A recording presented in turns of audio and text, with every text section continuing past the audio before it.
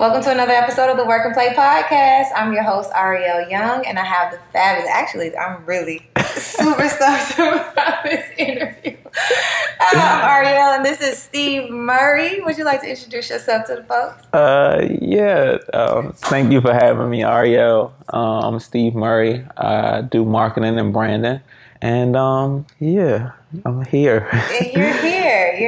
Matter of fact, to give you guys some context, this is about to be a powerful interview. So I always talk to people about the value of education. And now that I'm in my entrepreneurial journey, there's always this discussion about institutional education and self-taught, that journey. So we connected on that story, right? And I got to hear your thought process around how you made it in your education.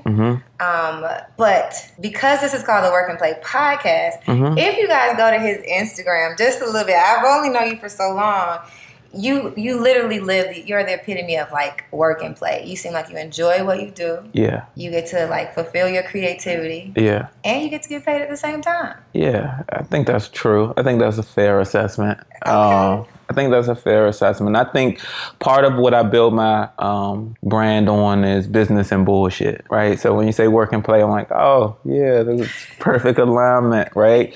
I've been able to work with guys like NLE Choppa, The Game, Xbox, PlayStation, a number of different brands, right? So each time you walk in that room, I just always try to put myself in a position to be the most authentic self, right?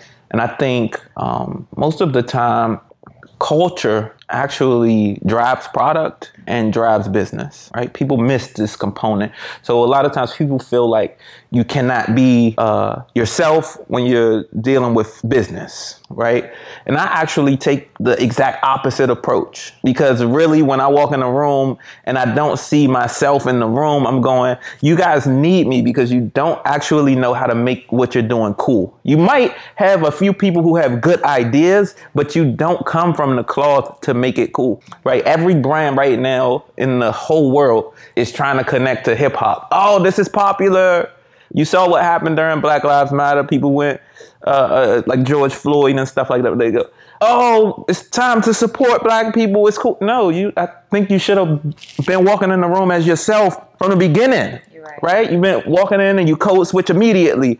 You're code switching because they don't know anyone that is professional that's moving the way you move. Right. Now, if you go in there as yourself, what they actually end up learning is, oh, I have a new perspective on professionalism. So the next person that comes behind you now, it's not necessarily, oh, braids means uneducated. No, they don't have anyone in there that does that right now, right? Or that looks like that. I had a lawyer friend, he always used to say, cut your hair, then you'll be able to, no. I'm going to do it the way I want to do it. When you get there, that's cool. But I'm going to do it the way that I want to do it. So, what I've been able to do is leverage what I'm born with. We already cool. We already cool. So now you don't have that. Let me help you out. If I come in there, I'm trying to be you. It's not going to work because I can't be you. I can't do it. Absolutely. I got to do it like this. Yeah. So that's it. You already killing the interview. So the thing about it is, okay, where did you get that confidence? And because what you're saying, without saying, is Black power. Like we all have this power within us, right? But are you specifically talking about Black people, or do you think that's like a universal term? I think it does apply directly to Black people, but I'm not talking specifically to Black people. This is how I think it crosses the board. I think everybody has like culture, right? Everybody, just like you have, some of it is regional, some of it is, specific to just being in America. Some of it is tied to music, right? So that's how like we could go to New York. The Spanish kid, the Black kid, and the white kid are all the same, right? So when we're talking about culture, it's like almost we're talking about like the children of hip hop in some sense. But not 100%, because it does not mean that the person that did not come from this is not also cool too, right? It depends on what you define as cool, right? Now, can you execute and can you deliver it in a sense that's digestible? But most of the time right now, well, Hip hop is the number one genre of music that is pop music right now. So we just gotta set the standard for what there you go. In this moment. Exactly. Yeah, I got you. So did you grow up with like this? Matter of fact, where did you get your confidence in like being who you are? When was the first time you remember someone like encouraging you to be you? Oh, that's a great question. I think, you know what? I feel like my mom never like made me do stuff. It was always like, Steve, what do you want to do? Right? And I think that has translated to my behavior, like since I was a child. Because I remember when I was younger, people would say, and not even from like a negative action that I took, but people would say that I was arrogant, right? I remember like, not all the time, because I'm really nice to everybody, but I do remember that like word being attached to my name in some cases. I was going, why do you say that? Because you just think, so? And now, so what? Yeah. Right. So I felt like, though, I always felt like just my parents allowing me to be myself. You know, like some people go, children should be seen, not heard. It wasn't really like that when I grew up. It was like, you want to do whatever you want to do. Oh, you got something to say it. So for some people, they might go, why you ask that question? Why you say that? Because I don't know. I want to know. Yeah. So what? Tell me. Do you have an answer? No. The only thing that, like my brother always used to say, meet people with respect, and that's it. So it was never like I'm afraid or I'm intimidated to say whatever I need to say. I think, my parents did a good job of seeding that in me to the point where I don't know anything different. Yeah. I think that's really dope. A lot of what you're saying kind of resonates with me, but it's interesting because I think I've fed myself a lot of that as an adult. From the 4 agreements, I hear a lot of that resonating in the way you speak. Just being who you are, all of that. It's pretty dope. So speaking of your upbringing, you said your parents did a really good job. Why don't you take us back to like, what was it like growing up in your household? Oh, it was incredible. It was the most incredible thing in the world. And the reason why I'm saying that is I grew up with 3 other brothers and 1 sister. So it's 5 people in the house, and the age gap is gigantic for me. My oldest brother is 11 years older than me. Okay. Then my sister is 10 years. Then my other brother is 9 years, and my other brother is 6 years. Okay. All of us, and my parents are African. They're from Sierra Leone. Oh, cool. Yeah. So you have 7 people in the house who have completely different personalities. You got 2 parents that's coming from an entirely different country that have no clue what is standard in America. Yeah. Right? That's one. Right? So you're growing up with like this African culture and like traditions, from everything from food to the music that they listen to the type of friends that they have. Right? You're going like the type of friends that they have. Right? You dealing with foreigners in the most literal sense. Did they create a community of like only immigrants? Most of their friends are from Sierra Leone. Okay. Like, yeah, most of their friends, because when people come over, like, oh, this person is family. We got a huge family. Like, it's just crazy, but that's a different story. We may have yeah, we have a huge family. So and the Sierra Leonean community is like big on parties. So that's like their thing. Like that's a big staple in like their community. So it was like all types of people, right? And then now that's just with my parents, right? Those are their.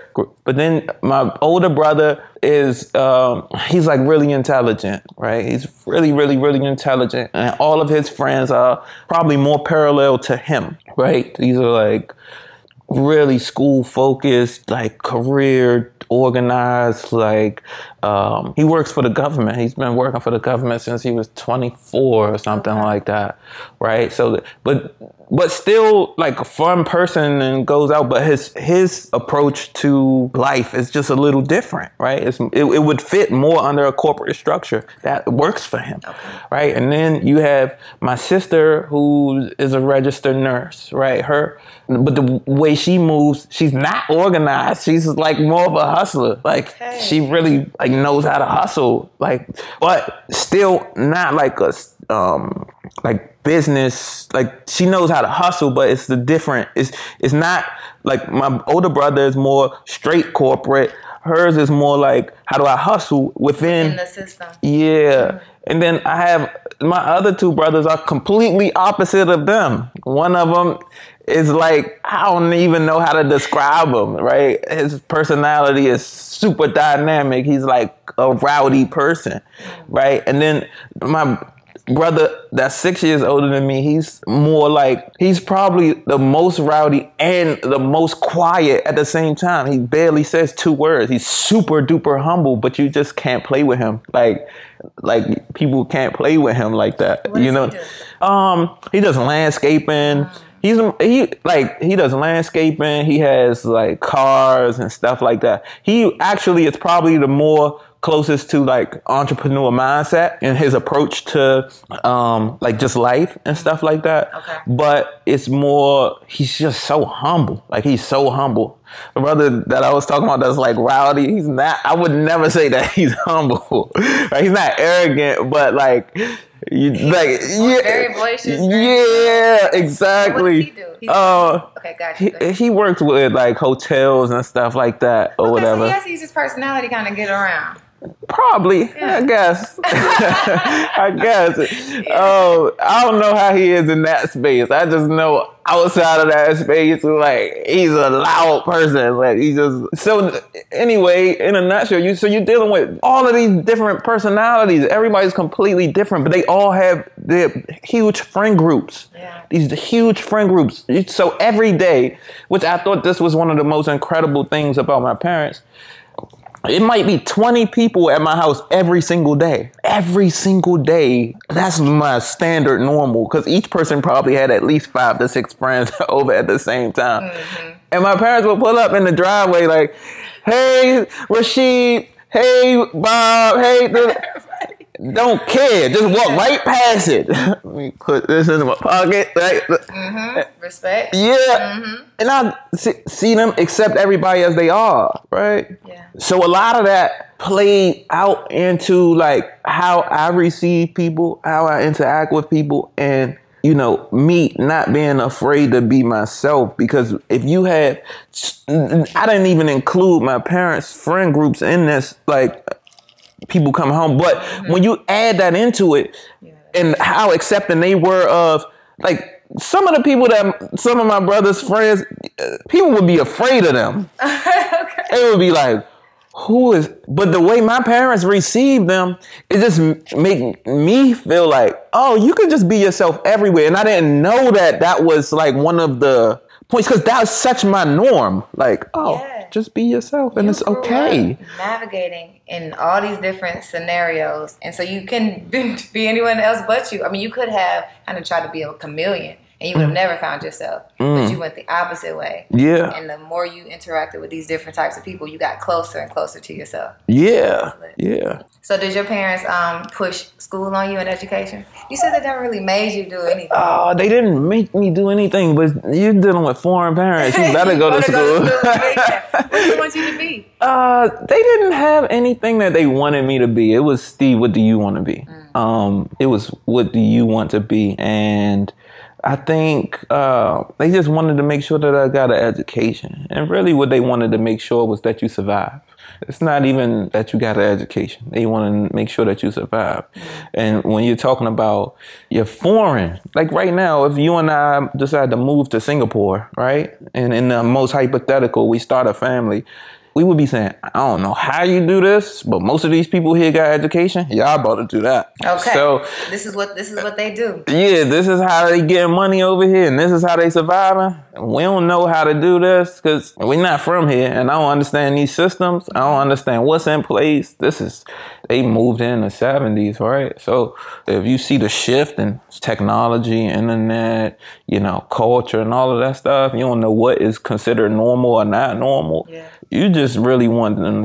So my parents were more like, hey, get all of the. So if education was the tool that helped you survive, you got to go get your education. I'm gonna make sure that if you don't do anything, you want to do that. But I played sports, so I went to school for free, and then I ended up doing my master's afterwards.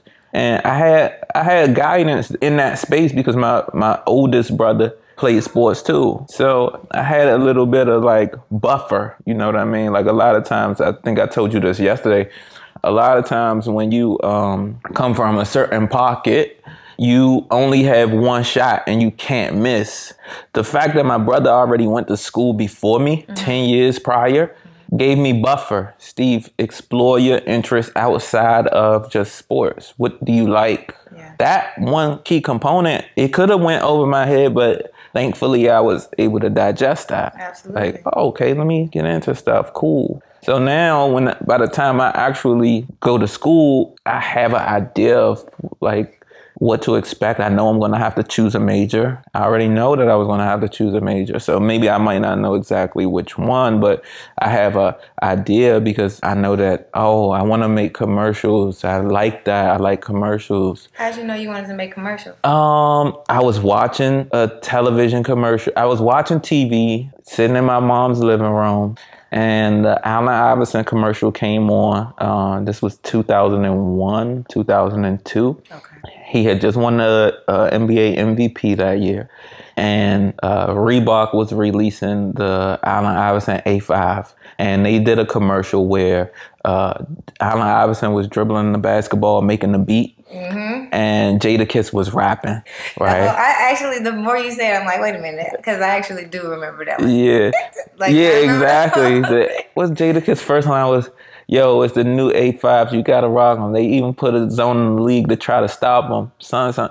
But when I watched it, I said, what was that? Like, I want to do that. Like, that was the first time I saw a Fortune 500 company take a product, a tangible product, and make it cool, right? And I just knew, oh, wow, I want to make stuff cool because this is boring. Like, so I actually had two things. I either wanted to make commercials or I wanted to make buildings. And it was the same approach. These buildings are very static, square. You wanted to make them cool. Yeah, that was just my approach to everything. So by the time I actually got to college, I knew, okay, I did a little bit of research like prior to, and I was going, okay, well, how do you get into advertising? Because I learned that, okay, that was advertising, that was marketing. Okay, cool. So how do you do that? There's design, there's, some advertising courses, and then also, I noticed that there was like architecture stuff, right? The architecture I had to rule out because the football schedule and architecture doesn't go hand in hand. Okay. It's way too intense. So I had to take that off the table. And then when I got to college, I had two options. I could take graphic design courses or I could take marketing courses, but I took graphic design courses because I wasn't good with the computer and I wanted to get like skills that like I could sell. So I knew like, okay, at worst case scenario, if I learn how to use the computer, number one, when you're talking about advertising, I know what people will respond to psychologically, what colors make sense to evoke this emotion so now what I was thinking was like, okay, I could take business as a minor and still get graphic design skills, and I could sell graphic design skills, just understanding like, oh, this is like a serviceable skill. I learned this like through the process a little bit, but like I knew that if I learned how to use the computer, then I could get the marketing skills on the back end. But if I knew at least like, why is that a good billboard? If I know how to do it myself, then I know why it's a good billboard. Why is that a good ad in a magazine? Yeah. Things like that. Can I ask you a question? Is advertising and marketing housed in the same like school? Because I've always known marketing as like business from a business perspective for some reason, but I've never known anyone in the advertising line, are they housed in the same like school or cohort in school? That's a good question. It depends on the school. The advertising department was actually in the business school, and the design school was like graphic design was all in there. But in the graphic design school, you could take, like, if some of those courses are advertising courses. So some people, depending on like what your track is, you could be like they could give you a track that's advertising theory, and that might be business. But then some of those students, if they want to be on a advertising track with some design, then they would have to take design principles and things like that. So they it depends on what track you do. So sometimes they might do like Bachelor of Science and Bachelor of Arts. So depending on which one, I think the science is more theory and the arts is actual, like you do the stuff. So then they make decisions based on like, okay, do you want to do websites? What do you want? Like they'll ask you questions and then they'll put you in the courses. So you'll be back and forth between both buildings. Okay. You seem like you have a good mix between like the creative and the business side. So when you say like you were thinking about the skills that you could parlay into like an actual business endeavor, how did you take those skills and like what was the first way that you said, okay, let me dibble dabble and get some money? Oh, that's interesting. That's the first time I ever got that question. That's interesting.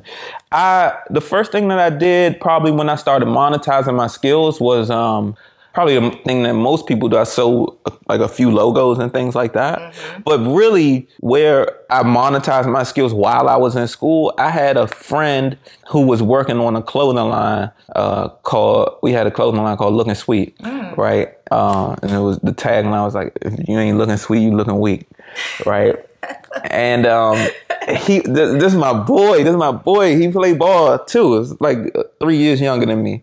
So while he was doing that, we conversing because I made a couple logos for some of the shirts and they were getting off. But I hated what I did, actually. I just did it for him. Like, all right, you want a logo here, do your thing. Yeah. So when I started seeing people wearing it, I said, hey, yo, we want to partner on this. We that was nothing. That was a joke. Like, did you even charge him for it at that moment? You hadn't even charged him for it. Okay. I wouldn't charge him $1 if I could. I wouldn't do it.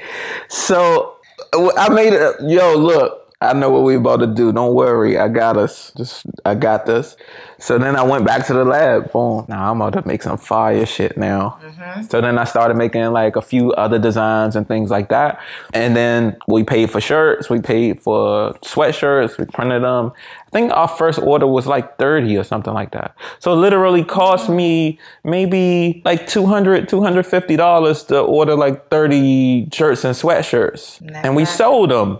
Right? So I took a skill that I was learning for free anyway because I was on full scholarship. But even if you are not, you don't have to pay back the loan that you're taking in that instance anyway. So who said you can't monetize those skills? Absolutely. Nobody said that you can't monetize the skills. Absolutely. So I put it into the clothing line. And then fast forward, as we started to scale and like utilize more designs and stuff like that, I think maybe like in the first year or two or something like that, maybe we took that because we never put like more money into it. This was just like, all right, let's see what happens. We probably took like 200 to 25,000. Nice. So it's like first year, semester, how long? Maybe that was like a year or two. Okay. Yeah, that was for like a college student, free ride. Yeah, because that's good. To me, I was rich in college. I'm sure you were. You don't have a ramen noodle.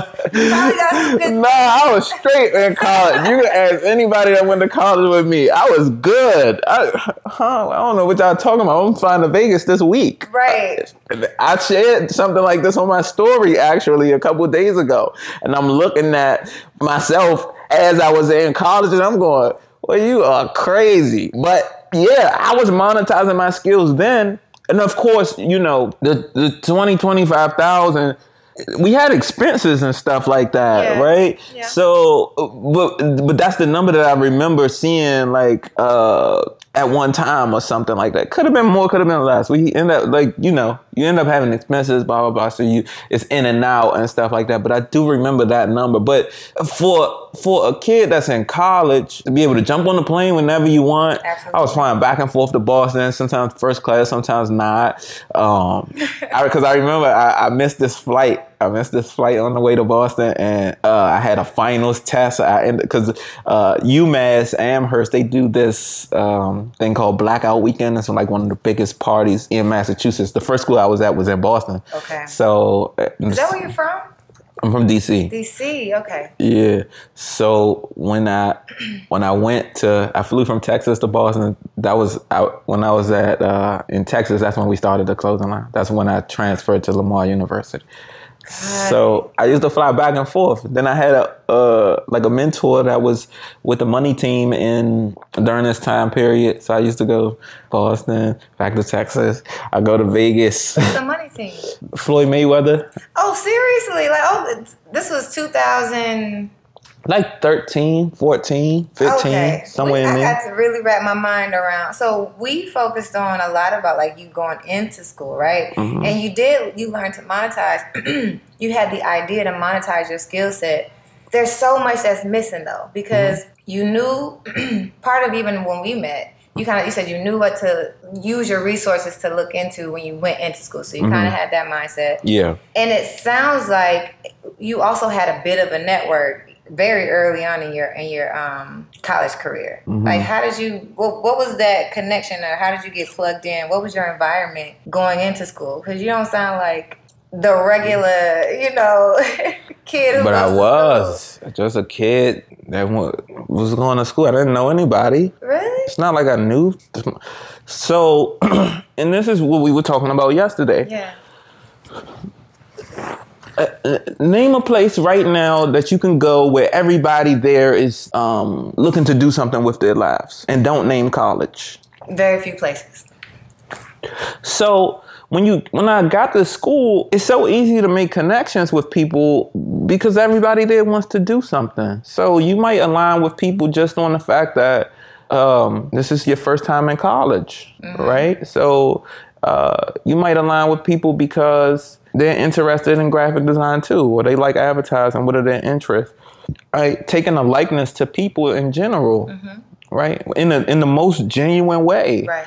And everybody there is, looking to become, right? So when I was in school, literally, I met Cord Parks is one of the first people that I met. That's why I was saying you can't buy relationships like those. Yeah. You and I met on set of the Social Proof podcast while Aristotle is doing an investment. The podcast on options trading and things like that. Mm-hmm. Well, he's also working with Cord to, do the marketing and branding for the actual event that they're doing, right? But I met Cord over 10 years ago. I met him when I was 18. When I got there, him and I played the same position in football. It was, oh, you play this? Yeah, man, can you show me? You can't be so arrogant enough to where you can't ask people, can they show you? Yeah, I wanted to be good in sports. Can you show me how you did it? Mm-hmm. I would ask questions. Hey, I know that I'm trying to get somewhere. I would ask people, hey, okay, one of the greatest questions that one of my coaches told me to ask, actually, he said, if you ask someone, can they show you something, and they are not able to do it, ask them, do they know someone? So most of the places that I would go, I would say, oh, I'm looking for this. Do you know? So do you know someone who can? So then you start getting introduced to people based on one relationship is worth probably 10 relationships. Mm-hmm. They'll introduce you to other people just from literally that one question.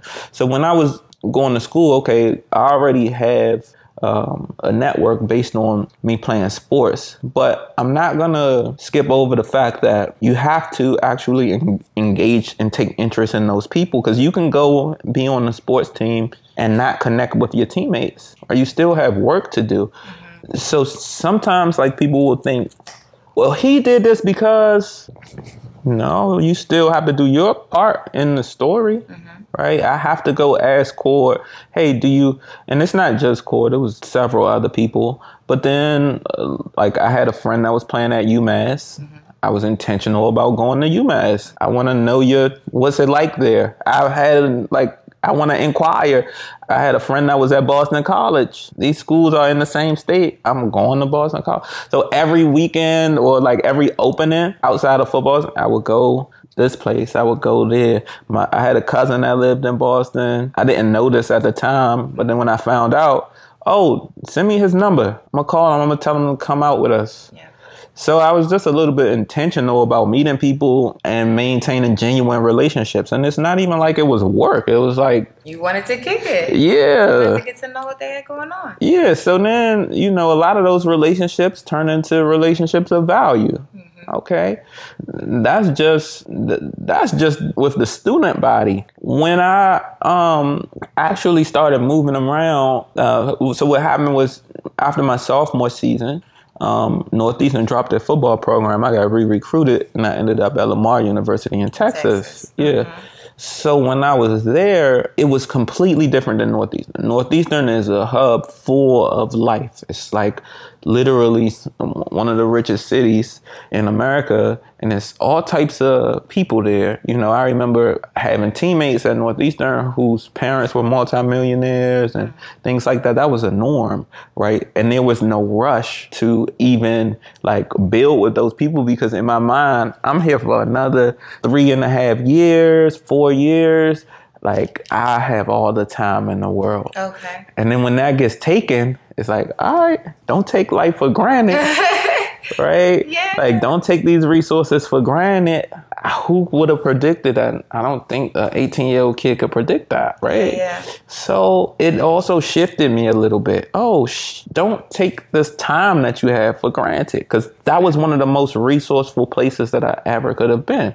Everything from professors who own businesses, people or teammates who had parents that own businesses. Mm-hmm. I wasn't really taking advantage of it. I was just making friends. It sounds like you were also just kind of exposed. Yeah. You weren't necessarily...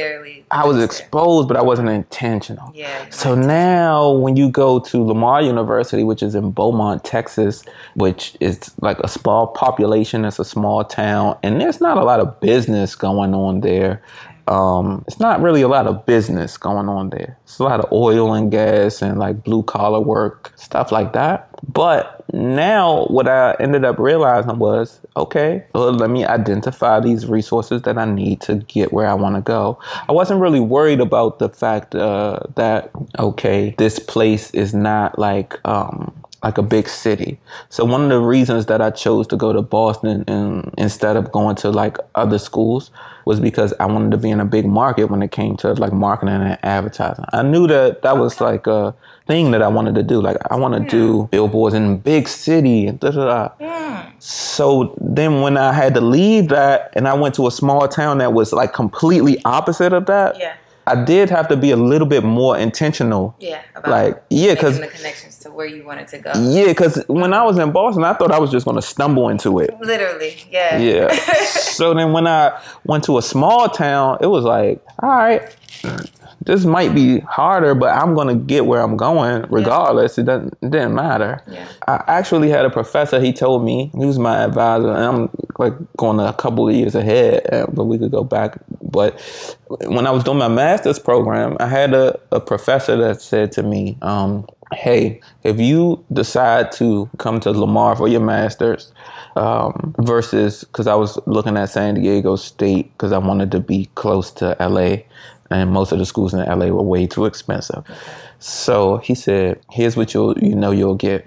You'll get a closer support system. You're not going to really get a huge network outside of this Southeast Texas region. Mm-hmm. But you won't be in a lot of debt, and you will learn the skills that you need, right? So he said, if you go to California, you'll probably get a better network, and you'll probably get everything that you're specifically looking for. But, that's what you're winning. It's going to be a little bit more expensive. So that's your... What about the support, though? Like the support and the skills piece? Well, of course, you're going to get the skills, but he couldn't speak to that component because he didn't teach there. He didn't work there. But he was just saying, hey, I know I have some professors here that will get you all the information you need, but you're not going to be in a network that could get you to California. Just know that. All right. Fair. Yeah. So it was more like, okay, I'll do that part. You know what I'm saying? I'll do that part. I already made a bunch of friends here. I know this person. I played sports. I was intentional about meeting people. I'll figure it out. I could figure it out myself. That's fine. Just, you know what I mean? I'm not about to take $100,000 in debt to learn. I'll figure the rest out. And a network that you can already kind of, in your way, figure out yourself. Yeah, I'll do my part. Yeah, so it's like, okay, I'll do my part. Yeah. And that was it. So, you know. So back to, I'm trying to put things in chronological order. You can always correct me if I'm wrong. You went to Northwestern first. Northeastern first. And you were on their football team. And that's where you first decided, that's where you were deciding between architecture or advertising. And you decided advertising because that worked for your schedule. That was the environment where you first learned that you could parlay your skills into the first business, which was called Looking Sweet. Actually, so that's when I was getting my base courses and really just doing a lot of networking, like making friends, at a bunch of different schools, right? Because Northeastern is 50 schools in Boston that are all within a 10-mile radius. So then when I actually got to Lamar, that's when because I wasn't in my I was taking courses, but I wasn't in my skill set. Yeah. When I got to Lamar University, this was 2010, that's when I started taking like more specified graphic design courses where I actually got better.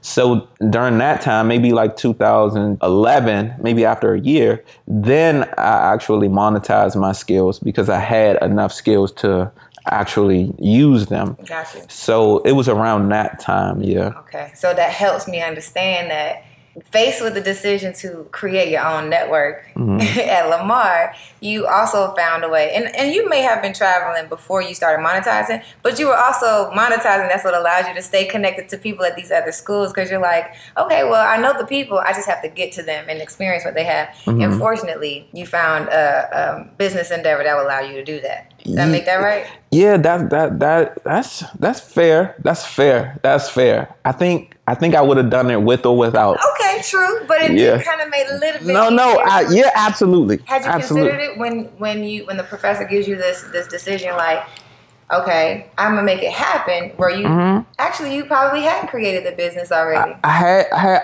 at that time. So I jumped ahead. At that time, I was that was like my master's professor that told me this, but he was also my undergrad professor too. But he told me that before I did my master's. But that's true. Yeah, you were deciding long term. Yeah. Okay. So let me put it in order for you. So yes, what you're saying is accurate. All right. So I was at Northeastern and I decided to do graphic design so that I can get into advertising and marketing. Because I said, okay, well, when I'm done, I know that I'm only going to have like a little bit of coursework to do my master's. Master's is quick. It's only like 2 years to a year and a half, really. So then when I end up transferring to Lamar down in Texas, maybe I started my clothing line a year and a half after that, or a year after that, and I started monetizing my skills. So then while my friends, so I still have friends from high school that played at multiple colleges, and of course my friends that I made when I was at Northeastern.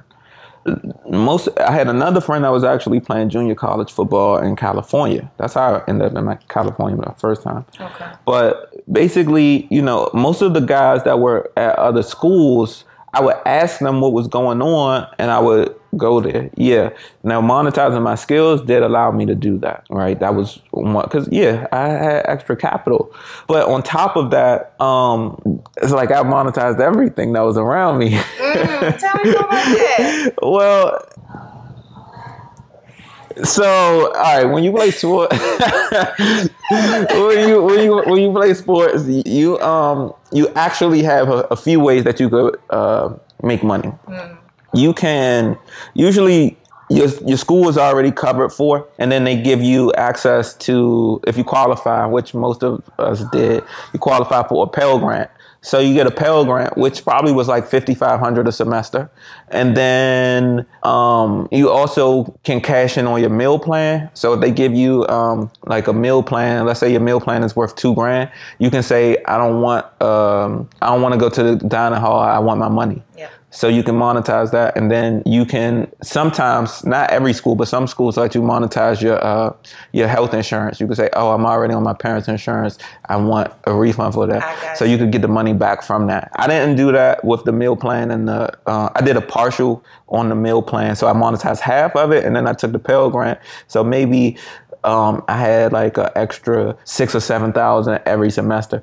But then you have a choice for how you could use it. I wasn't the only person that like would get Pell Grant, but most people would go get TVs and stuff like that. I know, not you. Of course not. We're not doing that. We're not doing that. So I would find. So all right, and then when you come to housing, right? Instead of going to like. Some people would move to the west side where the houses were nicer and like more expensive. It was probably like, it wasn't a lot. It was like $750 a month for like a 1-bedroom. But if you get a house that's closer to the school and so I ended up getting a 4-bedroom house and just lived with 2 other teammates. So we had a 4-bedroom with 3 of us. And we were only paying, it still was only like $750. Right. So we were paying like $250. So I was like, no, we're going to do this. Yeah. This time I'm gonna go buy groceries, and then this money that I have left, maybe I have like an extra $5,000 left. Then I'll just invest in like different products and stuff like that. Yeah. So then we would I would like monetize whatever products that I found that I knew people needed. Sometimes that would be like, I don't know, a number of different things. It was like, it's so long ago that I don't specifically remember, but that's how I would move my money around. So I was monetizing not just the clothing line, I was monetizing everything around me. If I know that this is like what people need, then I would monetize that. Plus I had the clothing line. That's why I said I would have been traveling either way. So I was monetizing my skills, which cost me nothing. So now I got an extra $5,000 or $10,000 coming in, each semester from monetizing the skill that's not costing me anything. And then I'm taking the money that they're giving me and I'm not spending it. I'm actually investing it. So I'm living for free already. And then I'm monetizing the extra. So I probably had an extra $10,000 on one side and another $10,000 on the other side. So now when my friends, I know, how am I going to use this? Half of them I'm going to invest in myself.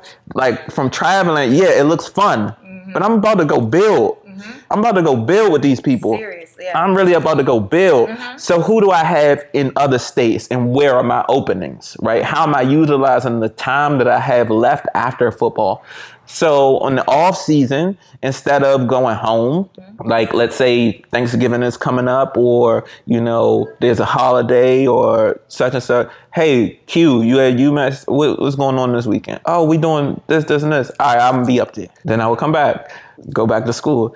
Oh, so one of my mentors, he played football too, but I wouldn't call him, it wasn't like, that one just kind of happened. When I was in high school, he used to come to our football games. We played the same position and he was like, yo, I got you, whatever you need, like call me for anything. So that's the guy that was in Vegas all the time and he was working with the money team. So on my off, such and such, come on, man, come, I'm gonna take you to the gym. You gonna come meet Floyd. You come sit in on these meetings with me too. Bet, I'm going. When you say like people say, oh, let's go on vacation. How many people end up going on the trip when you're trying to plan it with a group? A lot of people end up going like, man. One, if not. There you go. No. So most people are not even gonna put themselves in a position to get there. You get what I'm saying? So I was intentional about that. I was intentional about like building with the people on my campus. Intentional about building with the people outside of my campus. Oh, this D Malloy is in my network. You in Vegas? I'm going. I'm going. Oh, James, you in California? Yeah, bro, you gotta come see this. You there? All right, I'm there. So it didn't matter. Like why? Because you got a couple goals. All right, go. Just see who you meet. Just see what happens. Just see. This is the most like Part of this translation comes from the same thing that used to happen in my like regular life. People would say to me when I was younger, "You're never afraid to talk to girls." Because I already don't have them anyway. So if you tell me no, I didn't have you anyway, just shoot the shot. Yeah. Go ahead, miss. Put the shot up. Yeah. Okay, you don't shoot, you already miss. So it's the same mindset. Yeah. All right, I'm going. Hold on. You said I'm not gonna. I don't need you to go find the people that I want to get in contact with. I'm gonna go find them anyway. Yeah. I'm gonna go get them. Your mindset is super strong. So, and now I kind of understand. There's so much more to unpack because, like, you come from immigrant parents who didn't know nothing about the system, not the American system, not the school system, but you've learned to leverage it. And I understand how you systematically understand how to connect, like, dots and capitalize on opportunities, most importantly, and be intentional. So I definitely don't want to, like, pass that over, like, because it's a lot to get into when it comes to that. I think that understanding helps me understand a little bit more about how you are able to be like that business person and still be real at the same time. Because when we talked yesterday, you were talking about like when you worked for a job, you weren't just like inundated with like, this is my life, this is my identity. You knew exactly, specifically what it is that you wanted to get into in that experience. So if you could kind of explain on like, now that you get your degree, you get your master's, did you work a little bit between bachelor's and master's, or did you go straight to? Yeah, so I still had my clothing line. So I was still doing the clothing line. But it was coming to an end. Okay. Just time commitments, money, stuff like that. Still had the clothing line at that time. And I was working with a company called Education First, which was a credit union. Okay. How did I even get there? I got that before I even got into my master's. What happened was, and this is the same exact thing, put yourself in position to meet people. You have to show up. You have to show up. They did a conference specifically for athletes. They put a flyer in our locker room, right? And it was, I forgot what they called it. Who cares what it's called? But they just said, hey, come, we're going to bring in different people like from State Farm, the bank, and Fox News, and blah, blah, blah. And at that time, what happened was I actually wanted to go into advertising, and I was trying to connect with Fox because the Fox, we had a Fox studio in my campus. Oh, cool. That's what it was. We had a Fox studio in my campus. And I wasn't taking classes over there, but one of the professors was a TV host on Fox. So I know that like Fox has production studios, and that's the closest thing to like real life advertising that I could get to. That's what I was thinking. So I went and met that professor because somebody told me like, oh, such and such works at Fox. I got to meet her. Yeah. So then I met her. And I was thinking my end was going to be Fox because I knew she was going to be there again. And I had been talking to her and stuff like that. So I was like, oh, dope. I'm going there. I circled Fox. I'm like, I'm going to connect with the people at Fox. But they had gave us this flyer in our locker room anyway. So, but what I'm showing you is I had already went and met this professor on my campus that was working at Fox. So I was like trying to figure it out whether this was going to happen or not. Like I was intentional about like, okay, how can I like put myself in position to meet these people? So then what happens is I get this flyer and it says professional conference for athletes, blah, blah, blah, show up. Boom. So I showed up and I could tell you probably it was maybe 60 people in there. It was like 3 football players. So nobody else showed up. Me and probably like 2 others. This is the truth. This is like I can't make this up. And it's like 12 business owners. The CEO of Education First was there. Okay. So one of the guys who was speaking was giving this blanket advice. Find a mentor. And when you're 18, when you're 20, 22, whatever age you are, I just kept asking, how do you find a mentor? Yeah, you have to put yourself out there. All these blanket statements. What do you mean? I don't know what that means. And I literally said it. Okay, so if I want to find a mentor, like literally, what are the steps that I would take? He couldn't really answer the question, to be honest.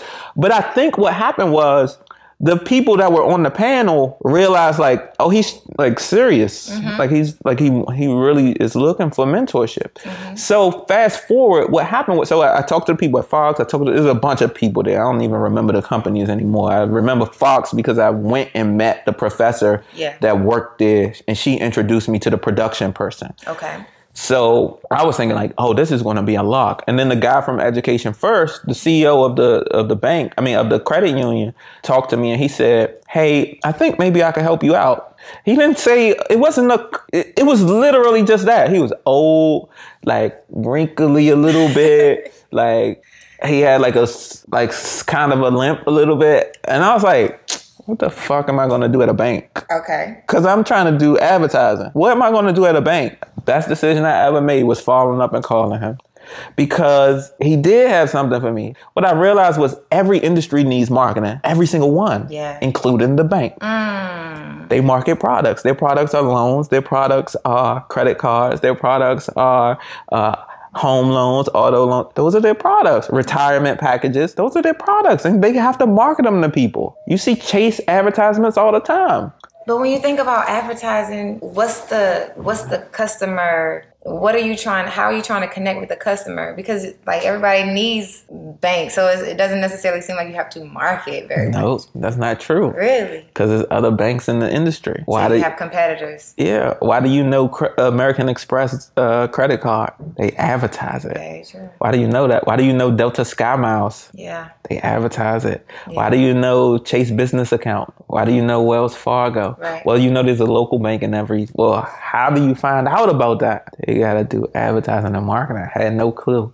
So I had no clue. So when I called, anyway, I actually ended up getting a call back from both Fox and Education First. And Education First was paying. I still had one season of football left at this time. I was like, oh, dope. I'm going with them. Mm-hmm. I was making like $15 an hour. Oh, okay. Yeah. So this wasn't one of those like salary corporate job offers where it's going to be like, oh, you're going to be here for a couple of years. It was like was it an internship type role or it's just a job? He just was like, I could help you out. Okay, so tell me more. So he just said, all right. So when I came in, mm-hmm. they put me on part-time hourly. Okay, in marketing. Yeah, in the marketing department. It was mm-hmm. 4 of us mm-hmm. because I was still playing sports. Okay. This was my senior season. This was my senior season when I met Mr. Lackey. So he gave me the job and I basically was a marketing assistant. But it wasn't like that. It was more like, it was super collaborative. The first project that I worked on, I walked in the door and they were trying to figure out this BOGO campaign. And it was, they were like, hey, what do you think about this idea, such and such, like BOGO, like where we do buy one, get one, half off on loans, right? So then, long story short, I kind of like fixed the campaign and like I did all the artwork for it. I like conceptualized it a little bit better from what they already had. And it ended up being a record-breaking campaign for them. They ended up making like $4.5 million on in loan volume in like 30 to 45 days, wow. which was a record for them at that time. Okay. So I did all the billboards, I did all of the commercial concepts, mm-hmm. changed the artwork, a number of different things.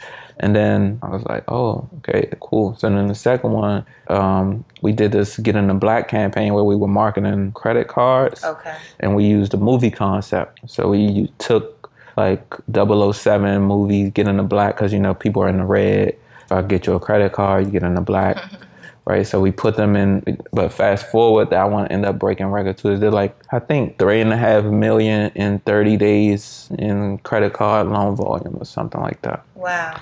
So that was like the first place that I was working, and I was seeing results. At this time, I still had my clothing line. Like this was before I transitioned out, but yeah, that was the beginning. So then when I exited, like when I was done my football season, I stayed there for like another 2.5 years. That's when I was doing my master's program. Okay. And I stayed there basically until I was done my master's. But, you know, that time period actually is the perfect dichotomy to explain, like, you know, work and play. Because when I was done playing football, you could just imagine my schedule opens up even more, right? So that's when I really, really got intentional about flying state to state and going to other places. Okay. But also what was going on was at this time, I'm still doing the clothing line and I'm working at the bank, right? But what I was doing over here was learning how to do campaigns with multi-million-dollar budgets. Okay. So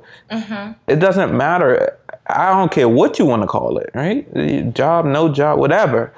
I need to understand how to do multi-million-dollar campaigns, which is what I was able to do while I'm in it. So what I was learning was structure. With the clothing line, you know how long it would take you to turn a clothing line to a multi-million-dollar business without startup capital? So I had the luxury of being able to miss. If I got, let's say I would have got those first 2 campaigns wrong, what would have happened? Nothing. The bank got millions of dollars. We had multi-million-dollar budgets.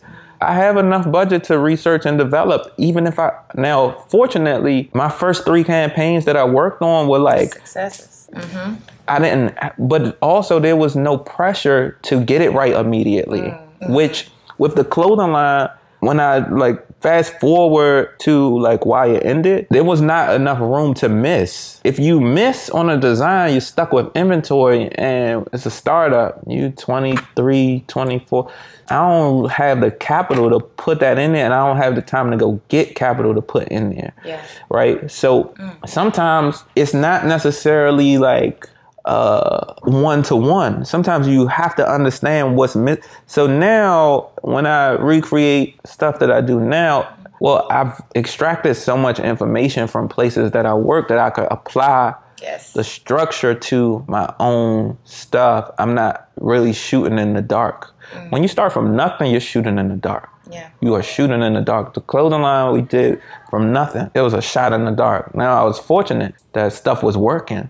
But I didn't even know what startup capital was back then. I had no clue what it was. When you started your clothing line the first time? Yeah. I didn't know what startup capital was. I didn't know you could get funding for. I didn't know that you could, get grants and things like that. That was stuff that I took from other business structures. Well, that's the naivety of like you being passionate enough and a go-getter to start your own thing. Because I am starting to understand like you're mixed with a lot of different learnings, and you were blessed with the mindset to capitalize on certain principles of life.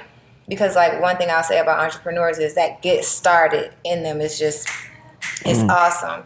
And then the benefit that I say when it comes to corporate citizens is they are literally in testing grounds to build their business. But you have literally the best of both worlds, because you've jumped out on naivety and created something. And you've learned, I'm sure, the bumps and bruises of that entrepreneurial endeavor. Oh, yeah. And then your education is what provided you with the information about like seed capital and all of this stuff. But so then you're utilizing in this next chapter, you're utilizing the information that you have in marketing to inform the business decisions that you make as an entrepreneur. Right. So I'm curious if you think, as a marketer, because we're in the age of marketing, do you feel like out of all of the professional, and this is more like a biased question, so feel free to be biased in your response, if you feel like because you got the education in like marketing, if you could go out and like push any product or service and be successful at it, because now you have all of this like experience in marketing to parlay into whatever you want, whether it's product or service? That's a great question. Yes and no. And the reason is like, businesses have to have purpose. You still have to have purpose. So sometimes there was a company called I hate the fact that I can't think of the name of this company, but there was a company that did a bunch of Super Bowl commercials, right? This was during the .com era. Okay. They did a bunch of Super Bowl commercials, and they got super popular, and they failed because they didn't have purpose. Like, so you can market something, you can make it big and grandiose and make sure that people know about it, but if people don't gravitate towards it, marketing is really, building awareness in the most efficient way, in lay terms, right? I'm going to make you aware of it. I'm going to tell you the purpose of it, and I'm going to expect that you buy it. So if your product has no function or purpose, if your service has no function or purpose, it's hard to make people connect to it no matter how you spin it. So, yeah, can I make people aware of it? Can I get people to consider it? Can I help you craft a story? Yeah. If you have capital, can we get it in all of the right places for all the right people to see it? Yeah. But if you don't have function, if you don't have purpose, if you don't have great customer service, if you don't have continuous funding, if you don't have, it's not like a one-shot thing, which a lot of businesses that I consult right now, sometimes they get it confused in the beginning. But I'm also fortunate that the experiences that I have on so many different levels allows me to walk in and identify, hey, this might not be the best decision for you right now if you don't have these other 6 components in place. Yeah. Like, I can see it before you, because you have only been, some people go into a corporate center and they are like, this is my thing and this is what I do and da-da-da. You didn't see the business. When I was working at the bank, I actually saw the functions of the business. I would go sit with the CEO. Hey, how does this function? How do all these pieces go together? And that wasn't my last job, but each time that I've ever been in a job, I go sit with the stakeholders. Now, everybody else, I see that they don't necessarily do that, but I do. I'm going to call you because I probably do need your mentorship. You've been doing this for longer than me. I'm not that arrogant to where it doesn't matter how much I've generated. I know how to do what I know how to do, but I need you to explain, how do all these pieces go together? Because you did it even bigger. Yeah. So how do they go together? Okay, now I understand. So when I consult companies now, I see what they're missing before they ever see it. So sometimes, yeah, I can get you where you need to go, but it's going to take more than what people might actually expect. Yeah, and that purpose you just said is actually really, really, really important.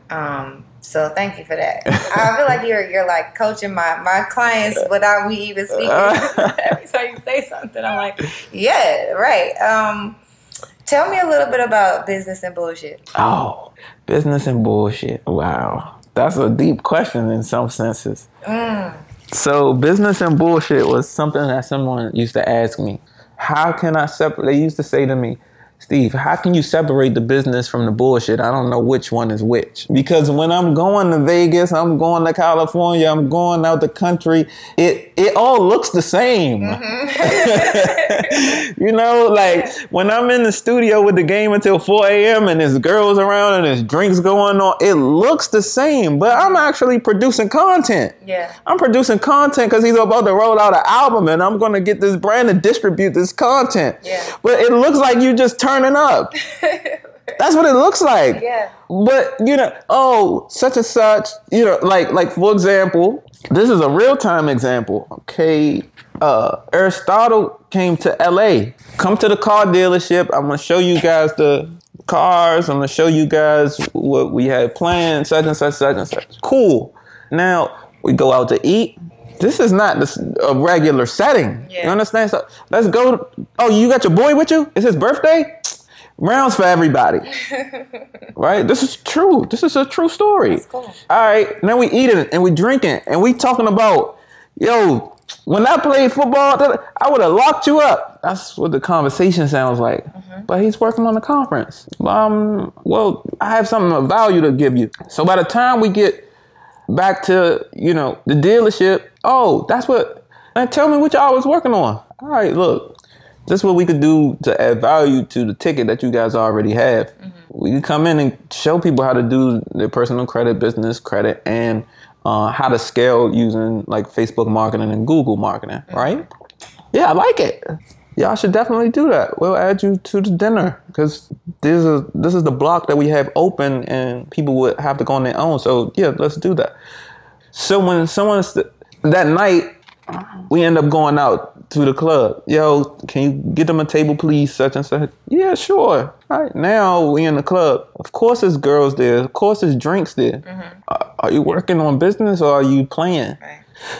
So the concept came from someone asking me the question, how can I tell what's business and what's bullshit? Yeah. It looks exactly the same. Yeah. So that's kind of like what that came from. And when I couldn't answer the question, I just embraced it. And I said, well, it's a little bit of business and bullshit, I guess. Yeah. I'm not mad at it. So when you think about those settings, And I'm trying to frame it where, so the reason I just decided to name the podcast Work and Play is because my vision was to be around all the people I love and love to hang out with, and people who truly are my friends, making money at the same time and just kicking it. Yeah. And I really am like, it's this entrepreneurial mindset where some people you have to leave behind. And I'm like, yeah, but I would love for them to embrace that mindset too, because we could all be getting money. Yeah. So do you feel like in that journey, now where you're kind of in that sweet spot of business and bullshit, that there's just some people who can't bullshit in business with you, and have you just created new friends in these environments where it just happens to be fun and they're not all necessarily that part of your community? Ooh, that's tough. Yeah, there's definitely some people that I'm fortunate. I'm fortunate in a lot of ways. I'm fortunate to have like quality friends. But it's definitely some people that are like, yeah, everybody can't go. Everybody can't. Because I'm not even going to be the best me to bring anything of value back to you. Because if that's what you want, we can't even, our conversation's not really going to align. Because the priorities are not aligned. So if we talking about going out all the time, buddy, when I'm outside, I know what it looks like, but that's not what I'm here doing. Right. That's not what I'm here for. So what do you gravitating towards something that I'm not gravitating towards? It's almost like when you see friends that do drugs, like, and maybe, let's just say weed. Okay, you smoke weed. I don't smoke weed. So maybe that's cool, and I'm not opposed to what you're doing or anything about your lifestyle. But at some point, if that becomes your priority, we start to part ways because your lifestyle and my lifestyle, I might love you the same way, but some of it, you just start to grow new leaves. I feel it. I appreciate you saying that. And it's definitely something for me to consider, because even I feel like I'm just getting in my work and play bag, right? And I know I feel like not that I've known you for a while, but of course, like looking at your public persona, you would think, okay, you've been doing this for a while. You kind of know how to be intentional even in those spaces. So I think that's also helpful for me to know. I typically will first of all, I got to thank you, because like you being on the couch definitely gives different perspective to the Work and Play podcast. And as the podcast grows, I want to have more conversations like this where people embrace it or even are open to the concept of, bullshit in business or work and play. And there's a journey to get to that. So I appreciate you sharing that part of the journey, because it's cool to see. Like, I never got a chance to hang out. I went to a D1 school, never really hung out with the athletes or anything. But I'm only imagining if there was one person like you at my school, I didn't get a chance to meet them. You know what I mean? Yeah. Because that's the economics behind the environment that you're in, the money flow, like the utility of it, the opportunities that you can use the money, like all of that is just a completely different stratosphere. So it's kind of just cool plugging into you on that level too. Like, cause I'm like, yo, they probably were getting to it, but I was so in my business bag that I was tapping in, but I wasn't tapping into those ways because that wasn't my community. Yeah. So I asked this ceremonial question. Actually, what I would like to ask you is, for people who are already in corporate, they have the mindset of like, this is my job. I've been here for 7-10 years, and maybe they haven't considered like leveraging other people around them so that they can get to what their end goal is. And I would like for you to connect the mindset somehow, because they could be looking at you like, okay, well, shoot, he started at 18 years old. I'm 30 years old. How do I start now? So the question is, how would they start now developing that mindset? What's some practical tips you would share so they can kind of get to utilize what they have to get where they want to go? I changed my diet.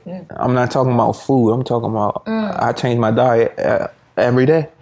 And what I mean by that is, okay, Steve at 25 and Steve at 31, the two different habits. Right now, every morning I wake up, my first 30 minutes go to myself. I meditate and I listen to an audiobook.